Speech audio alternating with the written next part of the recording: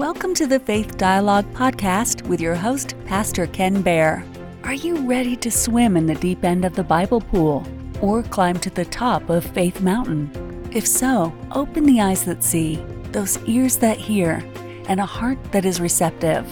Get your cup of coffee and your Bible as we begin. Welcome to our weekly Bible study. We're so glad that you joined us today. Today we'll be looking at the parable of the wise and the foolish virgins. And it's in the Gospel of Matthew, chapter 25. And we're nearing the end of our journey through the 46 parables of Jesus. The context of this parable of the wise and foolish virgins is that it's one of three parables that are taught by Jesus towards the end of his earthly ministry.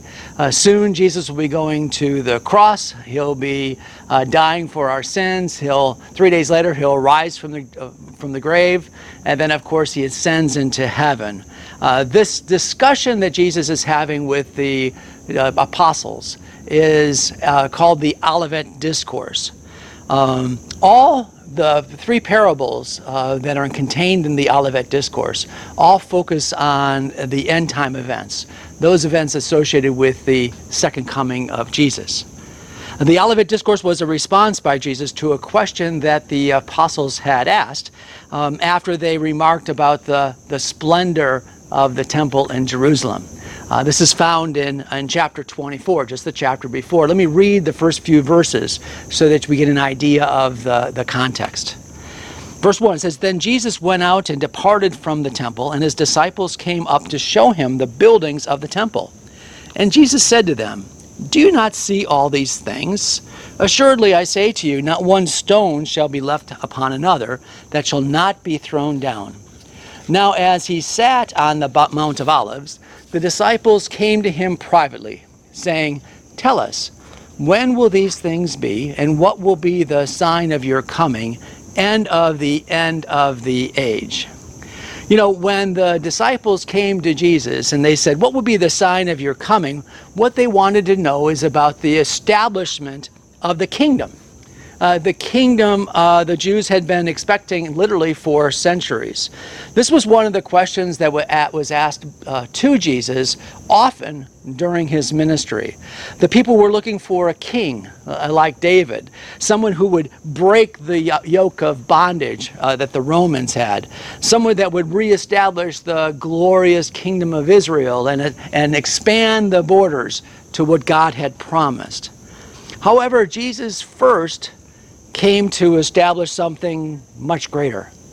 He showed us the love of the Father. He showed us what love truly was by dying on the cross and paying the penalty for our sin.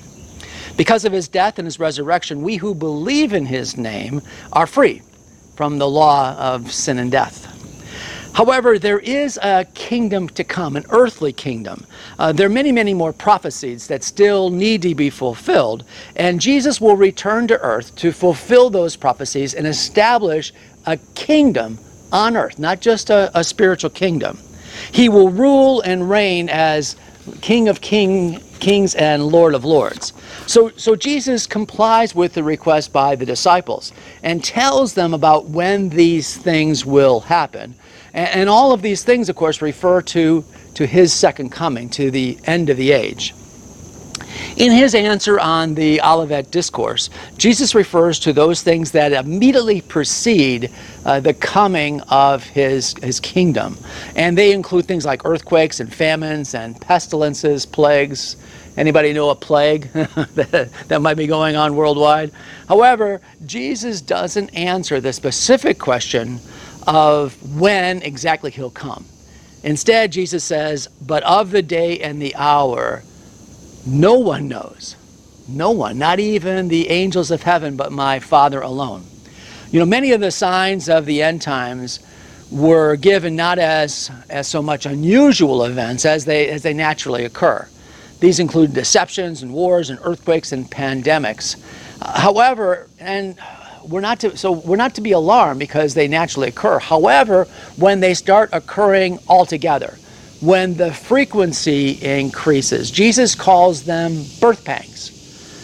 Jesus compares them actually to the birth of a baby. And that might sound like a pretty unusual analogy, but when you think about it, it makes perfect sense.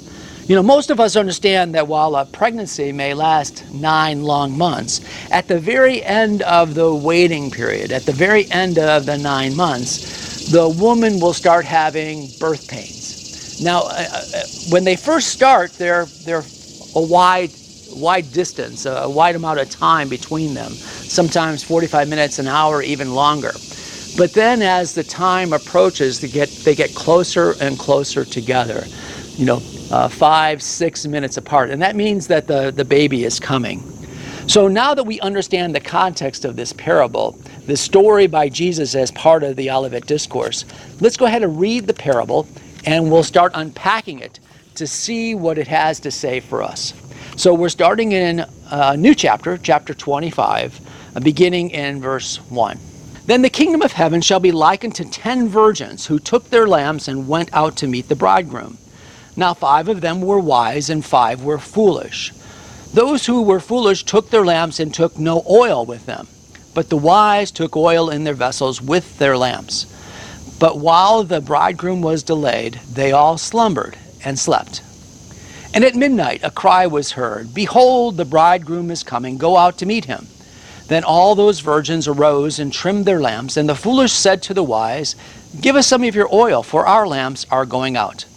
But the wise answered, saying, No, lest there should not be enough for us and you, but go rather to those who sell and buy for yourself. And while they went to buy, the bridegroom came, and those who were ready went in with him to the wedding, and the door was shut. Afterwards, the other virgins came also, saying, Lord, Lord, open to us. But he answered and said, Assuredly I say to you, I do not know you. Watch therefore, for you know neither the day nor the hour in which the Son of Man is coming. So we begin to look at this parable, and we should immediately understand that this parable is meant to teach us both the suddenness as well as the unexpectedness of the coming of the Lord. Jesus had told us that there would be signs of his coming, but not so for the day or the hour. You're going back to the analogy of birth pains. When my wife was pregnant, we went to the doctor, and the doctor gave us a due date, a baby due date, and we circled it on the calendar. But wouldn't you know that the baby had an idea of her own? The baby came at a day and an hour that was not expected. This parable is also making use of the cultural context of a wedding, the actual wedding, a series of things that happen in Galilee. Now, Galilee is where Jesus was from, as well as most of his apostles as well. This parable is describing a wedding, and within the ancient cultural cues within a wedding, there's one particular event in the wedding that this parable is focusing on, and that is the coming of the bridegroom. The text reads in verse 6, And at midnight a cry was heard, Behold, the bridegroom is coming. Go out to meet him. So let's at least assign a person to this bridegroom, and that person is going to be Jesus. If you've been studying the parables of Jesus with us over the past year, one of the things I mention often is that because these stories are parables by Jesus, and they're about the kingdom of heaven, we often look for characters in the parables in order to get the full meaning. Each of these parables has a moral message. In the case of the parables, Jesus said that he told parables so that we would understand some of the mysteries of the kingdom of heaven. In this parable, the bridegroom, without a doubt, is Jesus. Jesus called himself the bridegroom often. One of the best examples was when he was asked by the disciples of John why his disciples didn't fast. And Jesus replied, You cannot make the attendants of the bridegroom fast while the bridegroom is with you, can you? Even more importantly, because it's going to be a factor in our understanding of this parable, Jesus has not only referred to the bridegroom, but the church the church of Jesus Christ is referred to as the bride. This is very clear, particularly in apocalyptic terms, those verses that reveal the second coming of Jesus. In the book of Revelation, for example, it reads, "Let us rejoice and be glad and give the glory to him, for the marriage of the Lamb has come, and his bride has made herself ready." That's in Revelation chapter 19. And then a few verses later, in verse 9, it says, "Blessed are those who are invited to the marriage supper of the Lamb." So let's take a look at this parable within that context of a wedding in Galilee, especially with the cues that we have from what we've already read in Scripture. At the beginning of the parable, it says, "Then the kingdom of heaven shall be likened to 10 virgins who took their lamps and went out to meet the bridegroom." First, Jesus is saying that he's likening this parable to the kingdom of God, meaning he's comparing what he's telling us to the kingdom of God. In the story about the 10 virgins, these parables, remember, are always about the kingdom of heaven, sometimes called the kingdom of God. Jesus says in this parable that 10 virgins who took their lamps went out to meet the bridegroom. Let's talk a little bit about this metaphor of the wedding, and specifically the ancient traditions that we know about in Galilee. There were 3 stages to a wedding in Galilee. The first stage was what's called the engagement. During the engagement, the parents, a lot of these were arranged marriages. In fact, all of them were arranged. The first stage was a contract or a covenant, a written agreement that was drawn up usually by the fathers, but the bridegroom and the bride would also enter in and agree to the language. The second after that was what's called a betrothal. This is a ceremony where mutual promises were made between the bridegroom and the bride. It was after the betrothal that the man and the woman were committed to each other. They were, in all respects, other than that they were never together, married. If you remember the story of Joseph and Mary and the baby Jesus, Joseph found out that Mary was with child, and he decided he was going to divorce her, put her away. Even though they were betrothed and had never been together, they needed to be divorced if he was going to separate from Mary. Now, after the betrothal, the second stage, the groom would return to his father's house to prepare a place for his bride, a dwelling place, a place to live. Does that sound familiar? Of course. John 14, Jesus speaks of the same thing. This separation between the bridegroom and the bride was often very long. It was normally a year, but it could last longer than a year, particularly if the betrothal was between a man and a very young woman who was not yet of age. The third phase culminated with a marriage supper, and it began with what we're reading today in this parable. It would begin when the bridegroom came for his bride. This was done secretly. It was part of the culture. It was just the way they did things. It was always done in secret. You never knew when the bridegroom was truly going to come. It's similar to our tradition today that many people still follow, is that it's unlucky. It's not appropriate for the bridegroom to see the bride on the day of the wedding before he sees her actually at the wedding fully dressed. The bridegroom would come unexpectedly, and his arrival would always be accompanied by the shout, "The bridegroom cometh." So let's turn our attention now to what's called the wise and the foolish virgins. You know, we don't know why Jesus chose the number 10, 5 wise and 5 foolish. Perhaps there's no real meaning to that number. There's no symbolic meaning. These bridesmaids, these virgins, would have been bridesmaids, or what we know as attendants to the bride. They would be assisting the bride during this period of time. They'd be part of the bridal party. They would go out and meet the bridegroom, when he came. Now, the lamps that they were carrying were likely torches. Perhaps Jesus used the word lamps because lamps require oil, and that's going to be a key part of this parable. They need the oil in order to function. Torches or lamps were necessary, because for some reason in this culture, the bridegroom always came at night. And it was common it was common practice for the entire bridal party to go out and meet the bridegroom and then follow the bridegroom and the party back to the father's house where the wedding banquet would begin. So then in this parable, we're introduced to this problem. We're told immediately why the 5 were foolish. It says, those who were foolish took their lamps and took no oil with them, but the wise took oil in their vessels with the lamps. So let's put a pin in this relationship between the lamps and the oil, because I want to look at the very next verse. It says, but while the bridegroom was delayed, they all slumbered and slept. Notice that all 10 of the maidens slept because the bridegroom was delayed. Attentiveness does not require that you are awake, but it does require both preparation as well as responsiveness. Preparation and responsiveness in order to be attentive. Particularly because the bridegroom was delayed, they slumbered. Now, how long of a delay? Well, presently, there's been a period of almost 2,000 years from the time that Jesus said that he left and said he would return to the present day.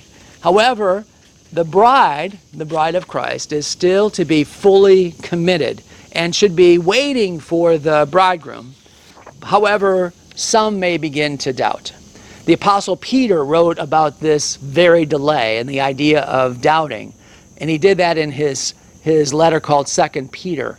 And it says this, he says, most importantly, you must understand that in the last days scoffers will come, scoffing and following their own evil desires. That's what scoffers do.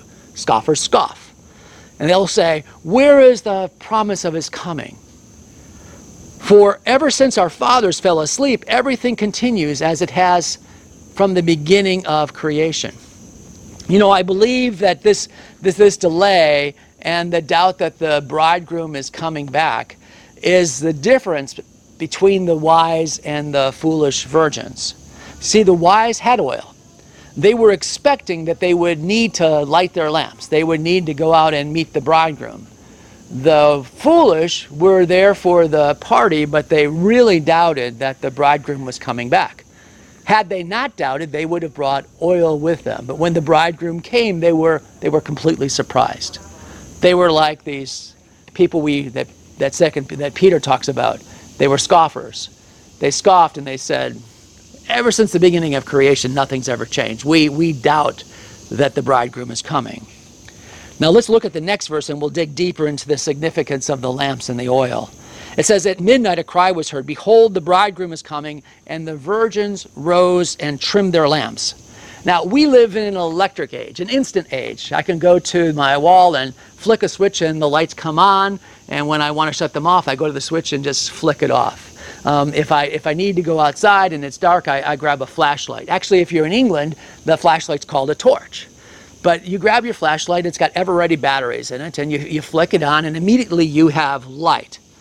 But however, that's not the case back in ancient Israel. What we said was that if we're smart, if you're wise, you need to make preparations. You know, here in Florida, we have hurricanes. And part of our hurricane preparation is to make sure that we have plenty of flashlights, plenty of water, and plenty of batteries. And the flashlights and batteries are important because you could easily lose power. The last big storm we had here in Florida was in 2017, and Hurricane Irma came through. It was a Category 4 hurricane that was going to be coming ashore. We had just bought a brand new home, I remember it very well, here in Central Florida. And we were a little concerned. We wanted to make sure that our home was safe, that we wouldn't lose any windows, so we wouldn't have any water damage. We actually did just quite well. You know, it reminds me, my mom and dad had gone through many, many hurricanes, and my dad was very wise. My dad was the kind of guy that always prepared. He had been through a number of hurricanes, and as a result, he had a generator.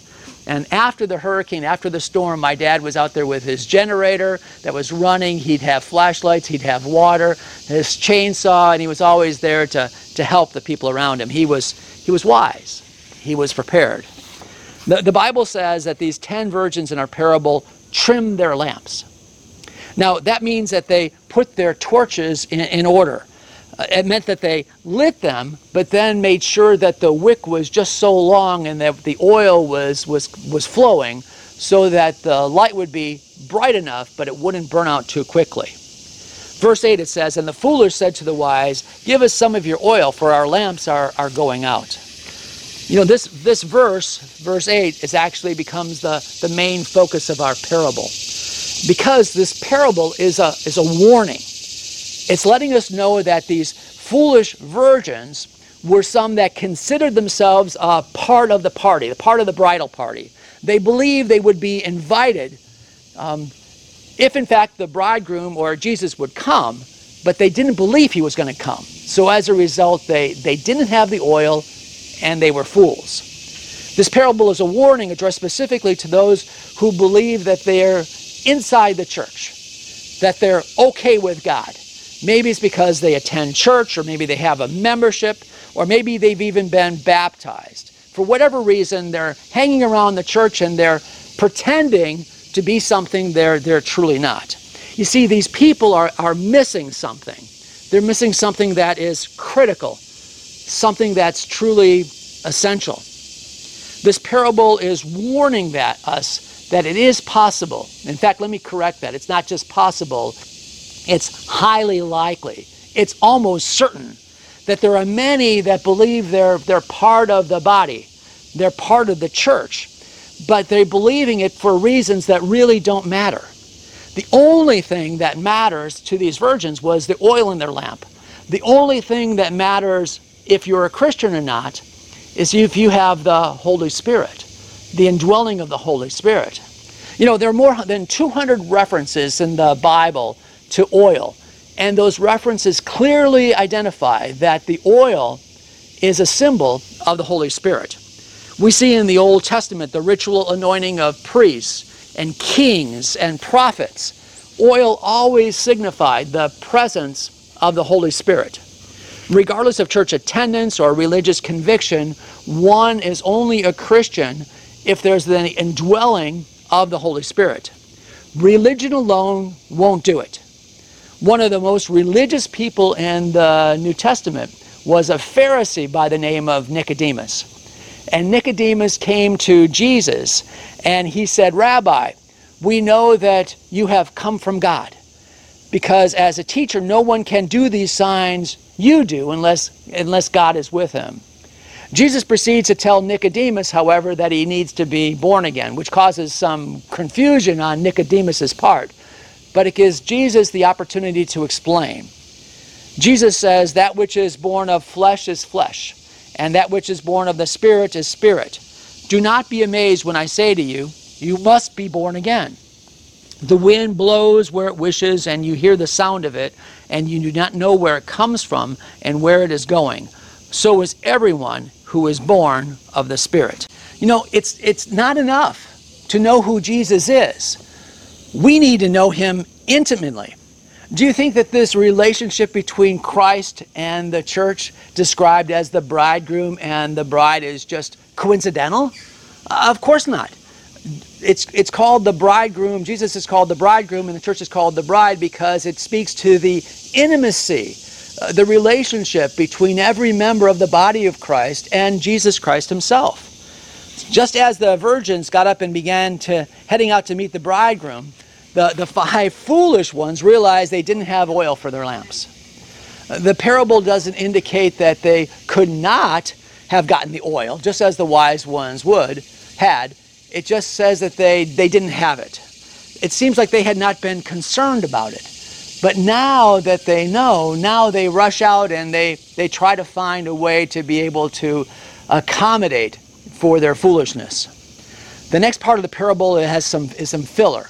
It's story. It says, verse 9, it says, "But the wise answered, saying, No, lest there should not be enough for us and you, but rather go to those who sell and buy some for yourself."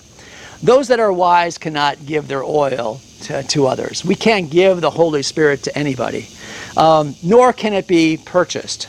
The next verse, however, verse 10, is key. It says, "And while they went to buy, the bridegroom came, and those who were ready went in with him to the wedding, and the door was shut." Think about that. Shut out. If you've ever been to a Broadway play, or maybe a serious performance with paid actors at a theater near you, often what they'll do is the doors to the theater are wide open. You can come in and find your seat. You can go back out and get a refreshment. You can go to the restroom and come back. Same thing with intermission. The doors open wide.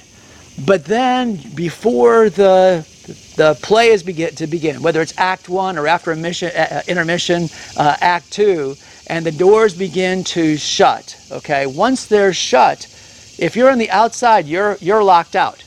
I don't care how well you're dressed. I don't care if you've bought a whole row of seats. You are locked out until the doors open again. The point to this entire parable is to highlight the fact that these unwise virgins did not have the Holy Spirit, symbolized by the oil. Therefore, they were not authentically invited. They were not authentically saved. Because they were not saved, they really didn't even know the Lord, the bridegroom.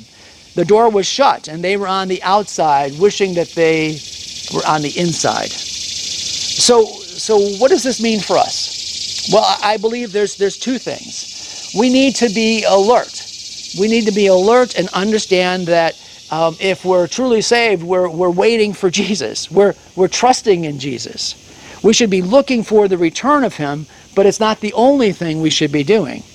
Actually, the book of Hebrews, in Hebrews chapter 10, verses 24 and 25, speaks specifically what we should be doing when we see these signs, these signs of the end times. The author of Hebrews writes, "And let us consider how to spur one another on to love and good deeds. Let us not neglect meeting together as some have made a habit, but let us encourage one another, and all the more as you see the day approaching." It says, all the more as you see these signs, as you see the day approaching. You know, this concept of being left behind, what we see here as being locked out, is unfortunately all too true. Jesus will return. And whether we hear the words, "the bridegroom cometh," or we simply hear a call or a shout, or as the Bible says, the trumpet of God, it will happen. And for many, it'll be too late. 1 Thessalonians chapter 4, verse 16 says, "For the Lord himself will descend from heaven with a shout, with the voice of the archangel, and with the trumpet of God, and the dead in Christ will rise first." In this Olivet Discourse, Jesus is answering the question that the disciples asked of when this will happen. What will be the sign of his coming? And he includes some other hints about the time and the seasons. He said that it would be like the days of Noah. There will be eating and drinking and marrying and giving in marriage. In other words, life as usual. In the same account in the Gospel of Luke, Jesus says it will also be like the days of Lot. Verse 28 says, "In the days of Lot, people were eating and drinking, buying and selling, planting and building." But then it says, "But on the day Lot left Sodom, fire and sulfur rained down from heaven and destroyed them all." I want you to notice that it is without notice, without any warning, that the Lord returns. Also, the references to Noah and Lot are intriguing. Jesus could have used really any reference. There's plenty of references in the Old Testament about normal times, things going on, days just kind of people getting married and things happening. However, this business as usual is unique in the case of Noah and Lot. What do the two men have in common, this Noah and Lot? Well, both of the men were rescued. They were saved from a sudden destruction that came upon all of those that were left behind. It was Noah and his family, 8 in all, that God saved from the flood that destroyed all living creatures. Lot was rescued when the angels came into Sodom in order to get him, to rescue him, to bring him out of Sodom because God was going to destroy the city. When Lot hesitated, the angels said, "Do not hesitate, but flee there quickly because I cannot do anything until you reach it." Let's look at the last two verses of our parable today and we'll finish up. Verse 11, it says, afterward, the other virgins came also, saying, Lord, Lord, open to us. But he answered and said, assuredly, I say to you, I do not know you. Watch therefore, for you know neither the day nor the hour in which the Son of Man is coming. It's tragic. The door is shut. And then the Lord says, I do not know you. This is, again, a tragic penalty for those that are foolish, for thinking that you can pretend and still be included in the bridal party. They can't come in because they had no oil in their lamps. The door is shut, and they have no other recourse but to cry out, Lord, Lord, open to us. Let me pause for a moment and let you know that the door is presently open. It's wide open. Jesus is offering a call to anyone, and he's saying, whosoever shall call upon his name shall be saved. This parable is just as applicable to us today as it has been throughout all generations. The door is open. However, at some time in the future, the door will shut. There will be those that are wise, that are prepared. They will go in and be included in this wonderful wedding feast, but others will be locked out. In the book of Revelation, in the first 3 chapters, there are letters by Jesus to 7 churches. And in the first 3 chapters, the word church is used 19 times. In his letter to the church at Laodicea, Jesus says this. He says, here I am. I stand at the door and knock. If anyone hears my voice and opens the door, I will come in and eat with that person and they with me. The word church is referenced 19 times in the first 3 chapters. There's a total of 22 chapters in the book of Revelation. And after the first 3 chapters, the word church is not mentioned. We see that in chapter 6, we see the beginning of the tribulation with the release of the 4 horsemen of the apocalypse. In all of these remaining chapters, there's no longer any reference to the church. There will be a time when the door is shut, and the bride of Christ will be with the bridegroom. This is actually the story we see at the end of the book of Revelation, because the word church is mentioned one last time. In chapter 21, verse 2, it says, and then I, John, saw the holy city, the new Jerusalem, coming down from God out of heaven, prepared as a bride, adorned for her husband. This reference again to the bride, the bridegroom, the wedding feast. Let's take this seriously. Let's understand that the door is open. Don't miss the meaning of this parable. Jesus concludes this parable with the very words, watch therefore, for you know neither the day nor the hour in which the Son of Man is coming. The point of this parable is quite simple. Please be ready. The door is open.